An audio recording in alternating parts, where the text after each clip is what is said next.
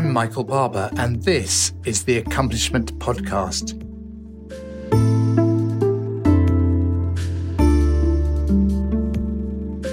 I thought we'd start by just talking about when we first met. My recollection is that I came over to Canada to help facilitate a cabinet retreat shortly after Justin Trudeau had been elected. And it was a tremendous event. And then during the retreat, you and I interacted, and you were new to politics, new to government, new as a minister, still only, I hesitate to put an age on it, but around the age of 30, with a huge challenge ahead of you. Is that your recollection as well? How did you feel about all that extraordinary time in your life? Hello from Peterborough, and it's so nice to be talking to you again and going down that memory lane. Yeah, it was January 2016, shortly after I'd been elected that fall and had been appointed to Prime Minister Trudeau's cabinet. There had been a hate crime committed in Peterborough against the masjid, or colloquially known as the local mosque, an act of arson. And, the community, instead of dividing and putting up fences, came together, and across faiths, Indigenous leaders, the Jewish community, the United Church, folks came together and said to the Muslims that you're not alone. We'll watch when you're praying, and you're welcome to come pray in our places of worship. And I used to sit behind the Prime Minister in the House of Commons. And I remember one day I said, "Hey, Prime Minister, that masjid is going to be reopening. Would you be interested in coming by for a visit?" And he looked at me, pursed his lips, nodded, and said, "Yes, let's make that work." And then he showed up. And with him on that flight to the Peterborough airport was a Sir Michael Barber. And we'd go into that cabinet retreat after the Prime Minister's visit here in Peterborough. And I would continue to go down the path of learning, governing, and growing up around the cabinet table. It's an amazing moment for a relatively young person in politics. But let's go back to before that, because you came to Canada from Afghanistan, I think when you were a young teenager. Do you want to describe what it was like discovering Canada? So I was born an Afghan refugee to Afghan parents on Iranian soil. My mom was getting a full scholarship to study medicine anywhere in the world. And then the war breaks out. And of course, she's not going abroad. And she meets Prince Charming, and they get married. And they have 3 girls. And in their 4th year together, he's killed between the border of Iran and Afghanistan. And she's left a 24-year-old widow with 3 little girls, the oldest one 3, and the youngest one 10 months old. So, she tries to make it work. If you're a refugee without a male head of household, and, you're reliant on your family and the kindness of strangers, you don't really see the kind of dignified life you dreamed up happening for you. My mom was seeing very few opportunities for us girls. She'd probably have to marry us off early so that financially her situation would be sustainable. And then she makes this big decision, takes this really big risk, and gives my sisters and me the biggest break we ever got, which is bring us to Canada. I come here and I'm 11, and in May 1996, we arrived in Peterborough. That must have been a massive cultural shock or change. I mean, 11-year-old girl, you would remember that well. What was it like at the beginning? Oh, yes. So the early part of my life was, life between borders and not knowing what would really become of us. And then coming to Canada, it was life between cultures. We came here and we didn't really speak the language. We had some family here, but, they were down their own integration journey and they helped a lot. I didn't look like the rest of the kids in this, Southern Ontario small town. And, for a bit there, the kids gave me a hard time, but overwhelmingly what happened in those early days, and I'd say for every single day since, the people in this community wrapped their arms around my family and I like we were their own. We stayed at the YWCA Women's Shelter. We stayed at Casa Maria refugee homes with Sisters of St. Joseph. I miss Sister Ruth every day. We were able to, around Christmas time, going to people's homes, and they'd invite us for Thanksgiving. And, so we'd feel like we had a family here. They signed us up for school, helped us with the language. I was like 12 and I get a job delivering papers, and suddenly I'm making my own money. So, life was hard in so many ways, as is the case in the immigration journey anywhere. But the people of this community really took care of us, which is ultimately why I decided to run for politics. So you've arrived in Canada, you've got into school, you've got your job delivering papers. How did you progress from school getting into politics in your 20s? I struggled a lot. There are certain fundamental challenges that are over and done with the moment you're on Canadian soil and you have, gone through the citizenship process, and then you have peace of mind that you're here in Canada, you're home, you're safe, the country of the Charter of Rights and Freedoms, you can have an education. But, as is the case with so many refugees and immigrants, there's then intergenerational trauma to deal with, feelings of belonging and overall purpose and, the usual teenage angst. So I struggled as a youth. I was what you would now call an at-risk youth. And I had a lot of bumps along the way in school. When I struggled, though, I had people around me who I could call upon, caring adults, from teachers to mentors to eventually employers. And they taught me, kind of like my grandpa did, that if you're struggling with something, chances are you're not alone. And I learned early on in life that if the people around me were doing okay, I was doing okay. If I was struggling with, my stress levels at Trent University, and I tried to call the counseling center to make an appointment, they told me it'd be weeks before I could see a counselor. I freaked out. In 3 weeks, I'll either figure the problem out on my own or stuff will hit the fan and it's too much.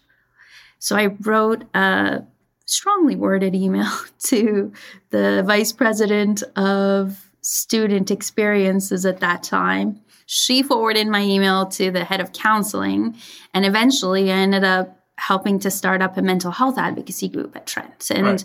When I was struggling about helping folks back home in Afghanistan, and, I couldn't go back because it wasn't safe, folks around me taught me that from right here in Peterborough, why don't you sell scarves and, we'll try it out with the student group at Trent. And if it works, that's your way of making a difference. Yeah. So I struggled, but I also had people around me to kind of channel my frustration and anger into something productive.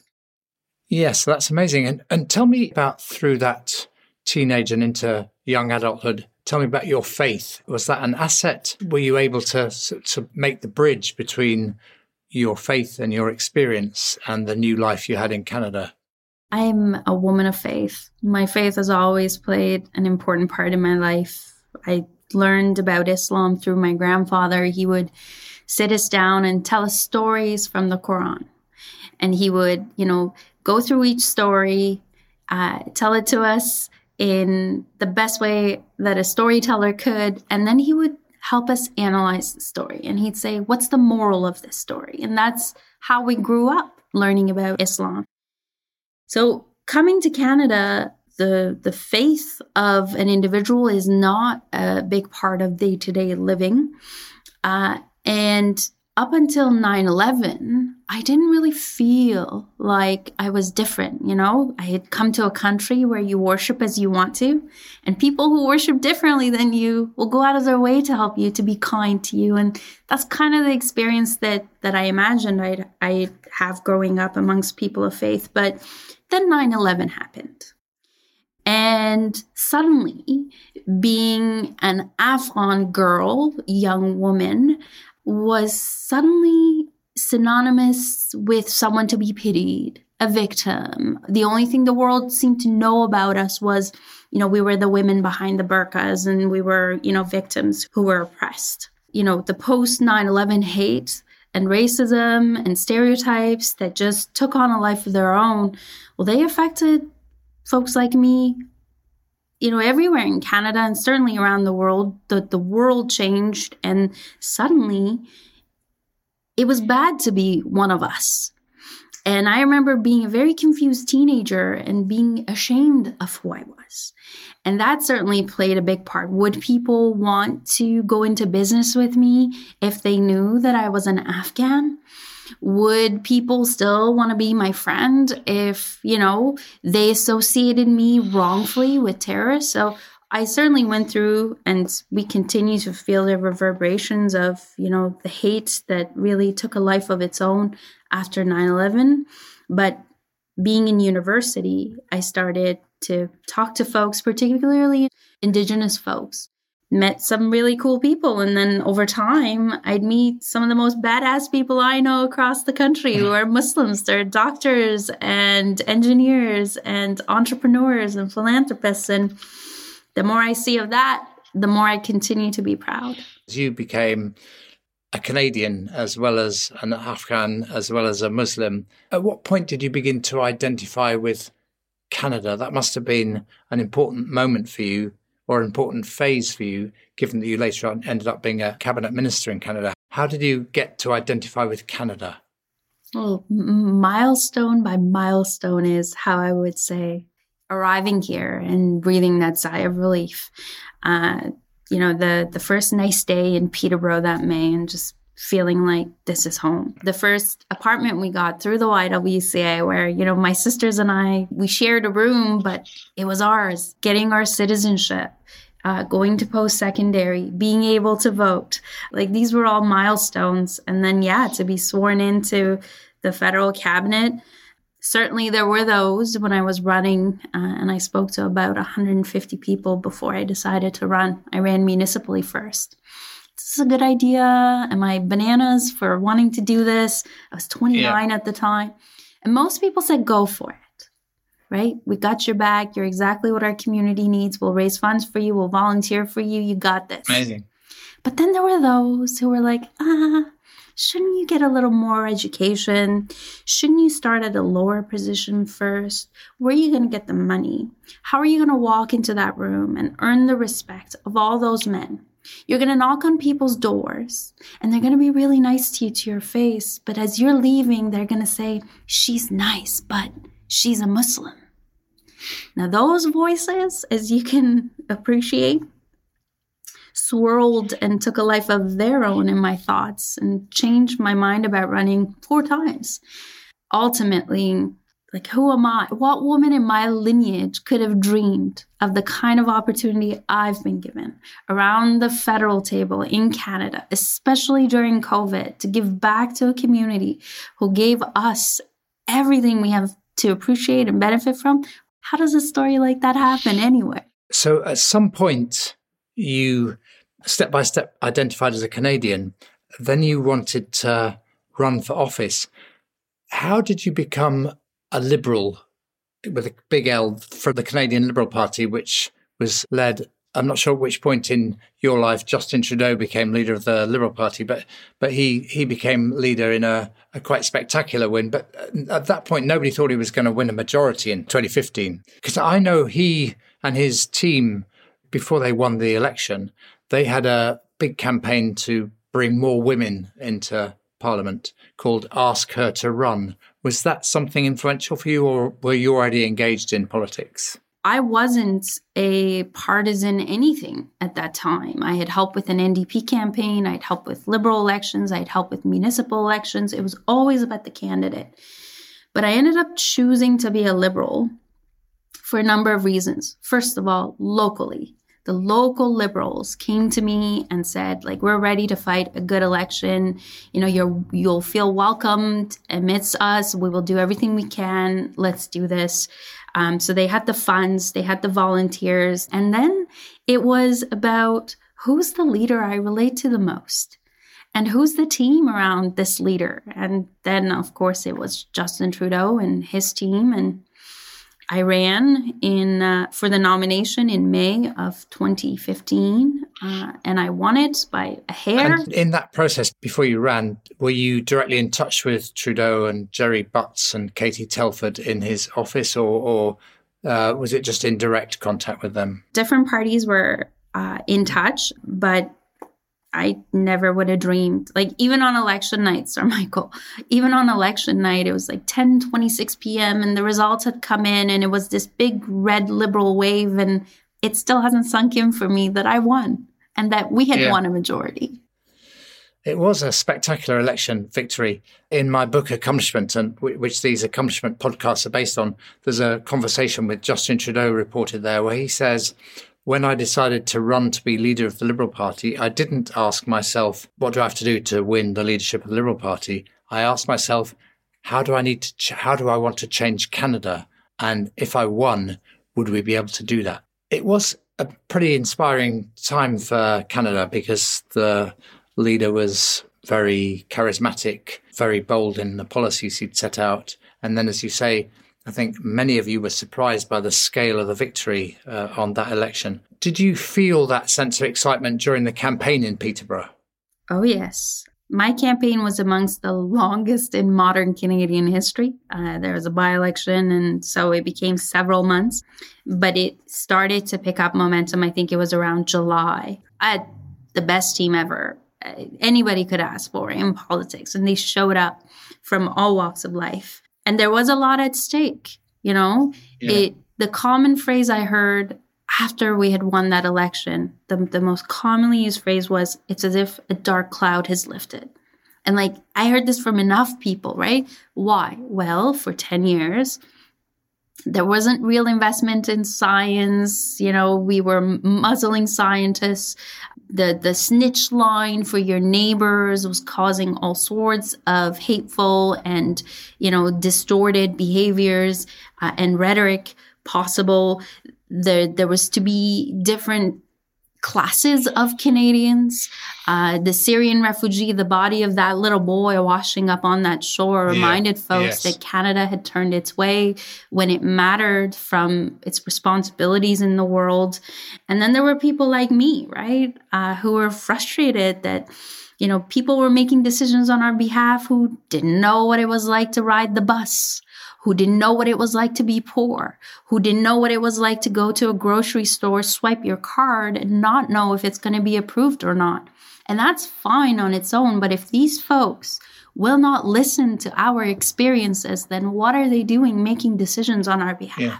So, there was jubilation and relief and high expectations. Coming back to the beginning of the conversation, so I turned up at that January for the cabinet retreat, and I can remember the sense of excitement, motivation, possibility, the sense of an absolutely committed, passionate team devoted to their leader, Justin Trudeau, but more importantly to the agenda that you'd set, which you've just described some elements of. I was quite literally close to tears just by the sheer emotion and power of this group of people and their enthusiasm for changing Canada for the better.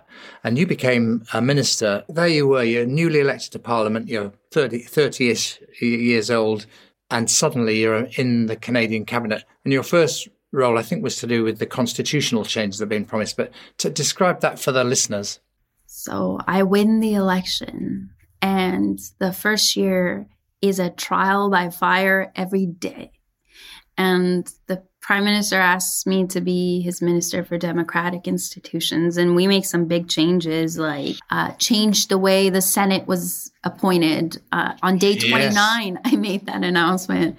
So I was just hitting the ground running, and then it was falling a lot, Sir Michael. It was falling and getting back up. trial by fire and, a lot of hard-won lessons and, some personal challenges, a whole birther saga, a cross-country tour, visiting every province and territory in this magnificent country, in rural and urban communities, talking to folks about how do we increase voter turnout and engagement?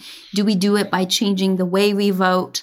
And, ultimately having, probably everything that could have gone wrong went wrong in that first year. Did you learn the lesson that I've heard many politicians talk about of the difference between running for election and then running a country?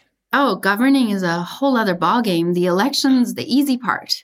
I mean, elections are hard. Elections are brutal. They are unpredictable. There's very little that you control. But governing a place like Canada, and especially in the transformative times we live in, that's a whole other ballgame. What did you learn in that first pretty intense year about governing? What if you were, let's supposing a cabinet minister somewhere else in the world came to you and said, I've just been elected and chosen for a cabinet. On the basis of your first year, Maryam, what would you advise me? What 2 or 3 key lessons? Oh, I would probably write a book about what to do and what not to do. Maybe you should. Here's what I would say. First of all, set the table. Your life's about to turn upside down. So make sure you have a strong base and a foundation and the right self-care, and you're sharp and, certain about yourself and why you're there in the first place. Your why is going to carry you through the hardest of the days, especially very important. Especially when, events happen and then suddenly you got to focus elsewhere. So that's 1, set the table. 2, trust your instincts. You don't know everything going into that place. There's, like I said, no handbook for how to be a really good cabinet minister. But if you trust your instincts, have confidence in what you've gone into that place with, and have the humility to know what you don't know, you will be surrounded by people who are more than happy to help you. And then the third part is your team is everything. Your team is everything. And anything I did right in my political experience, in my political journey, it's been because of the really smart, really thoughtful, really kind people I had the fortune of bringing around me. When you talk about the people around you, are you talking about the other cabinet ministers? Are you talking about Trudeau and his team? Are you talking about your own chief of staff or your top officials? Who's the team you're referring to? Certainly the big team, the big Liberal, party team that's the machine. That's the banner you're running under. It's a team sport, and it's best if folks look after each other. But the team that sustains you and keeps you going so that you can be your best contributing self to that team makes all the difference. That's your chief of staff. Those are your directors. It's your EA. And actually, I would say often the jobs that are least appreciated, least, frankly, compensated are the most essential. And I think that's a lesson I learned in politics. And then we learned it throughout COVID. Suddenly these jobs that we didn't really respect too much were essential to our survival. We talked about your mother and your sisters earlier on. What were they thinking as their sister took these roles on? Like with everything, there's a honeymoon phase where they're proud. And again, like who in our family? There had never been an Afghan Canadian in Canada's parliament, ever. Not in the Senate, not in the House of Commons, let alone in cabinet. So they were proud of that. There had never been a Muslim around the federal cabinet tables. They were proud of that. Peterborough had never elected a woman to be their representative in Ottawa, and certainly not for the lack of there being great women. So they were proud. But suddenly their lives were, part of the conversation. And I suddenly stopped being there the way that I was for my niece, for my family. And, that it's certainly, one of my colleagues used to say, your family makes all the sacrifices. So they certainly do. Justin Trudeau, I mean, he has many achievements and many controversies now through his time as Prime Minister, but he's always been absolutely passionate and committed on equity and diversity, women coming into politics, diverse ethnic origins. You were emblematic of that whole aspect of the Trudeau agenda. Did that add a burden to you, or was it liberating? How did that feel? I remember, that day where he's asked, where we've been sworn in, he's asked, why 50-50 women? And he says, because it's 2015. And where am I in all of that? I'm in the back of that group shot, and I'm going out of my way, because I'm an introvert. I'm going out of my way to just mind my own business. I'm freaking out a little bit on my own. I'm standing there with Mark Garneau in the back, avoiding getting my photo taken, because it was a lot, right? I was hippie, grassroots, activist, suddenly turned politician, suddenly turned cabinet minister. It was a lot. It was really fast. It was probably one of the most intense learning curves of my life.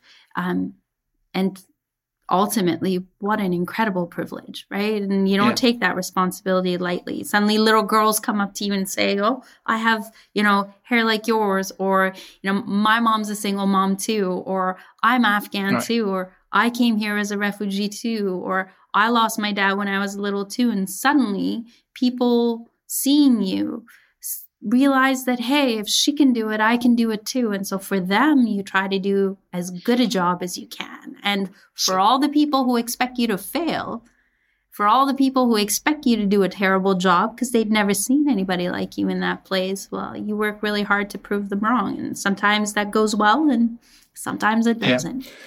The thing you read about in all the management books about role models, it's really true in that sense. You were a role model. You became a role model to thousands of young Canadian women, to the Afghan community in Canada. If you think about it yourself, though, your years in government, what would you say was your biggest accomplishment from those times, right through not just the first term, but right through the years you were in office? However the stars aligned that I ended up in the same room with those folks, I'd say that's a pretty big deal right away. I remember geeking out that first day, and I'm looking around the table, and, the PMs just walked in, and we've started the first cabinet meeting, and we're bringing back the long form census, and, we're making big decisions, and I'm looking around, and I see Ralph Goodale, and I see the PM, and I see, all these incredible women that would go on to do some really incredible things. So that was a big deal. But, the Senate appointment process, enabling Canadian expats to vote, those were big accomplishments early on. But then I just want to explain, Maryam, for people who might listen to this in Britain, the Senate is the Canadian equivalent to the House of Lords, and effectively you opened that up from a closed process to an open process.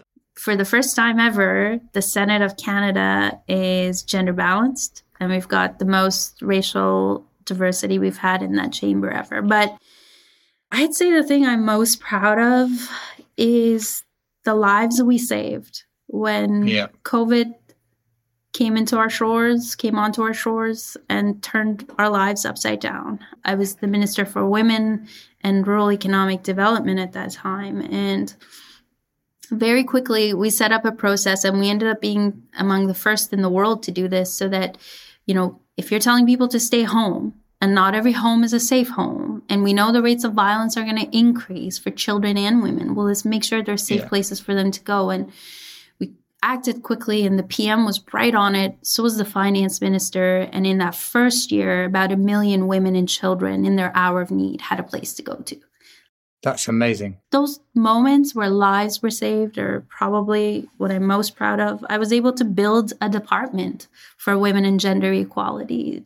It had existed as an agency before, but now there's a full minister devoted to it. Gender budgeting is enshrined into law, as is the existence of this department.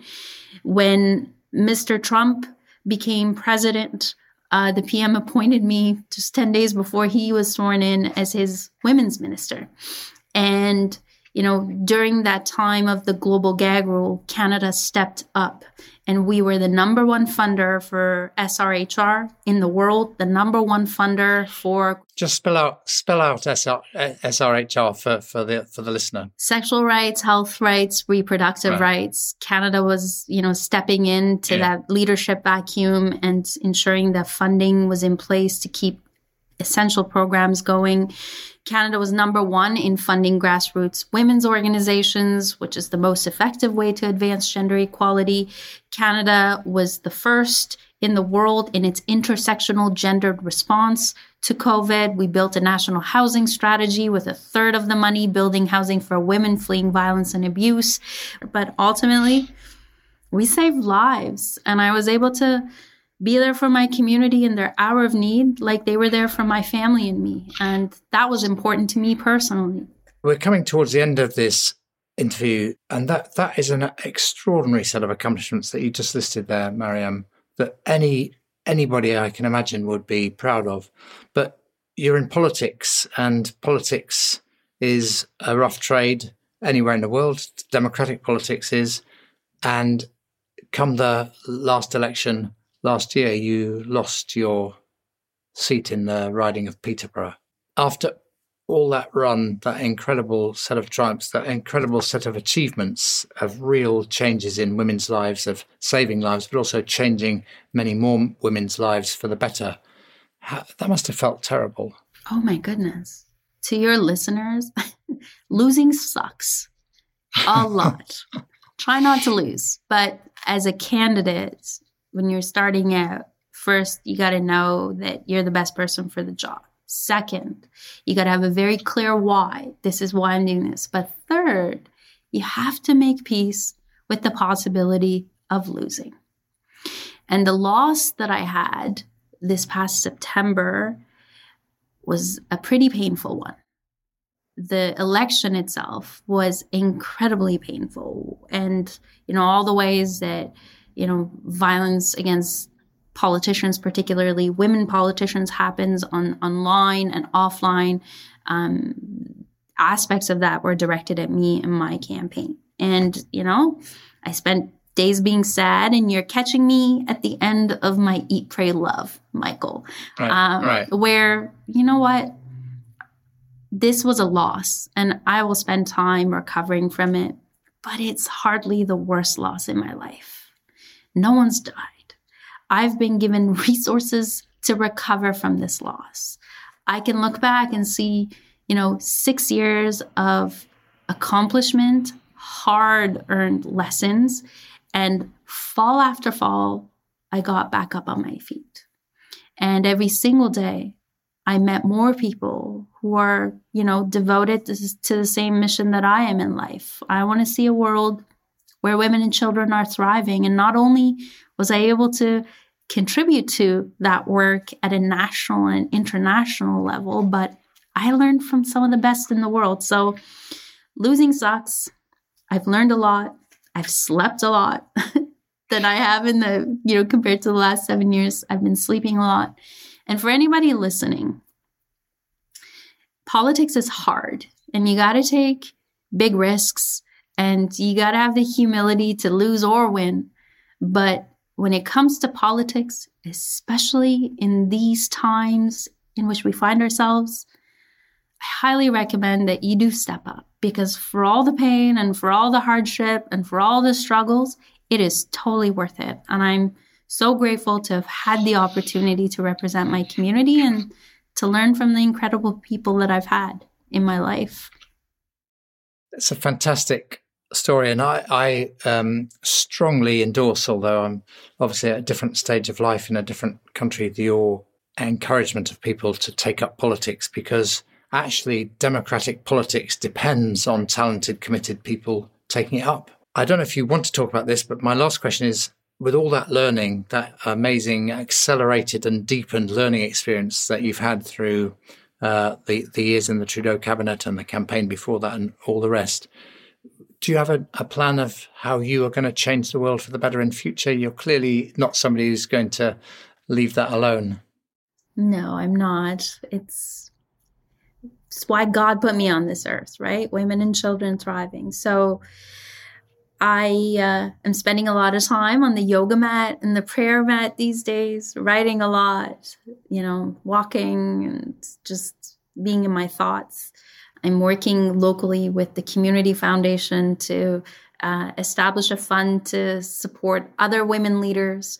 And I will, get back on my horse and at this particular juncture, going back to school in the fall, which should be exciting. But I also need to earn a living again. So I'm in that process of, figuring out, I know what I want to do.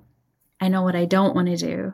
And what I want to do involves helping high impact teams achieve better results faster on the issues around equity, diversity, accessibility, inclusion. So I'll keep you in the loop. I'm also spending a lot of time in gratitude. Somebody like me gets to do what I got to do. It's because a lot of things had to go right. As I get the fire in the belly back, the creativity's coming back, and that gratitude certainly helps. I have a feeling you're going to do even more amazing things in the future. But Maryam, thank you very much for this conversation. It's been very, I'm choosing my words carefully, profound. I've really, really enjoyed it and learnt a lot from this dialogue and other conversations I've had with you. Thank you very much indeed. Thank you. And thank you for all the time you've taken with me.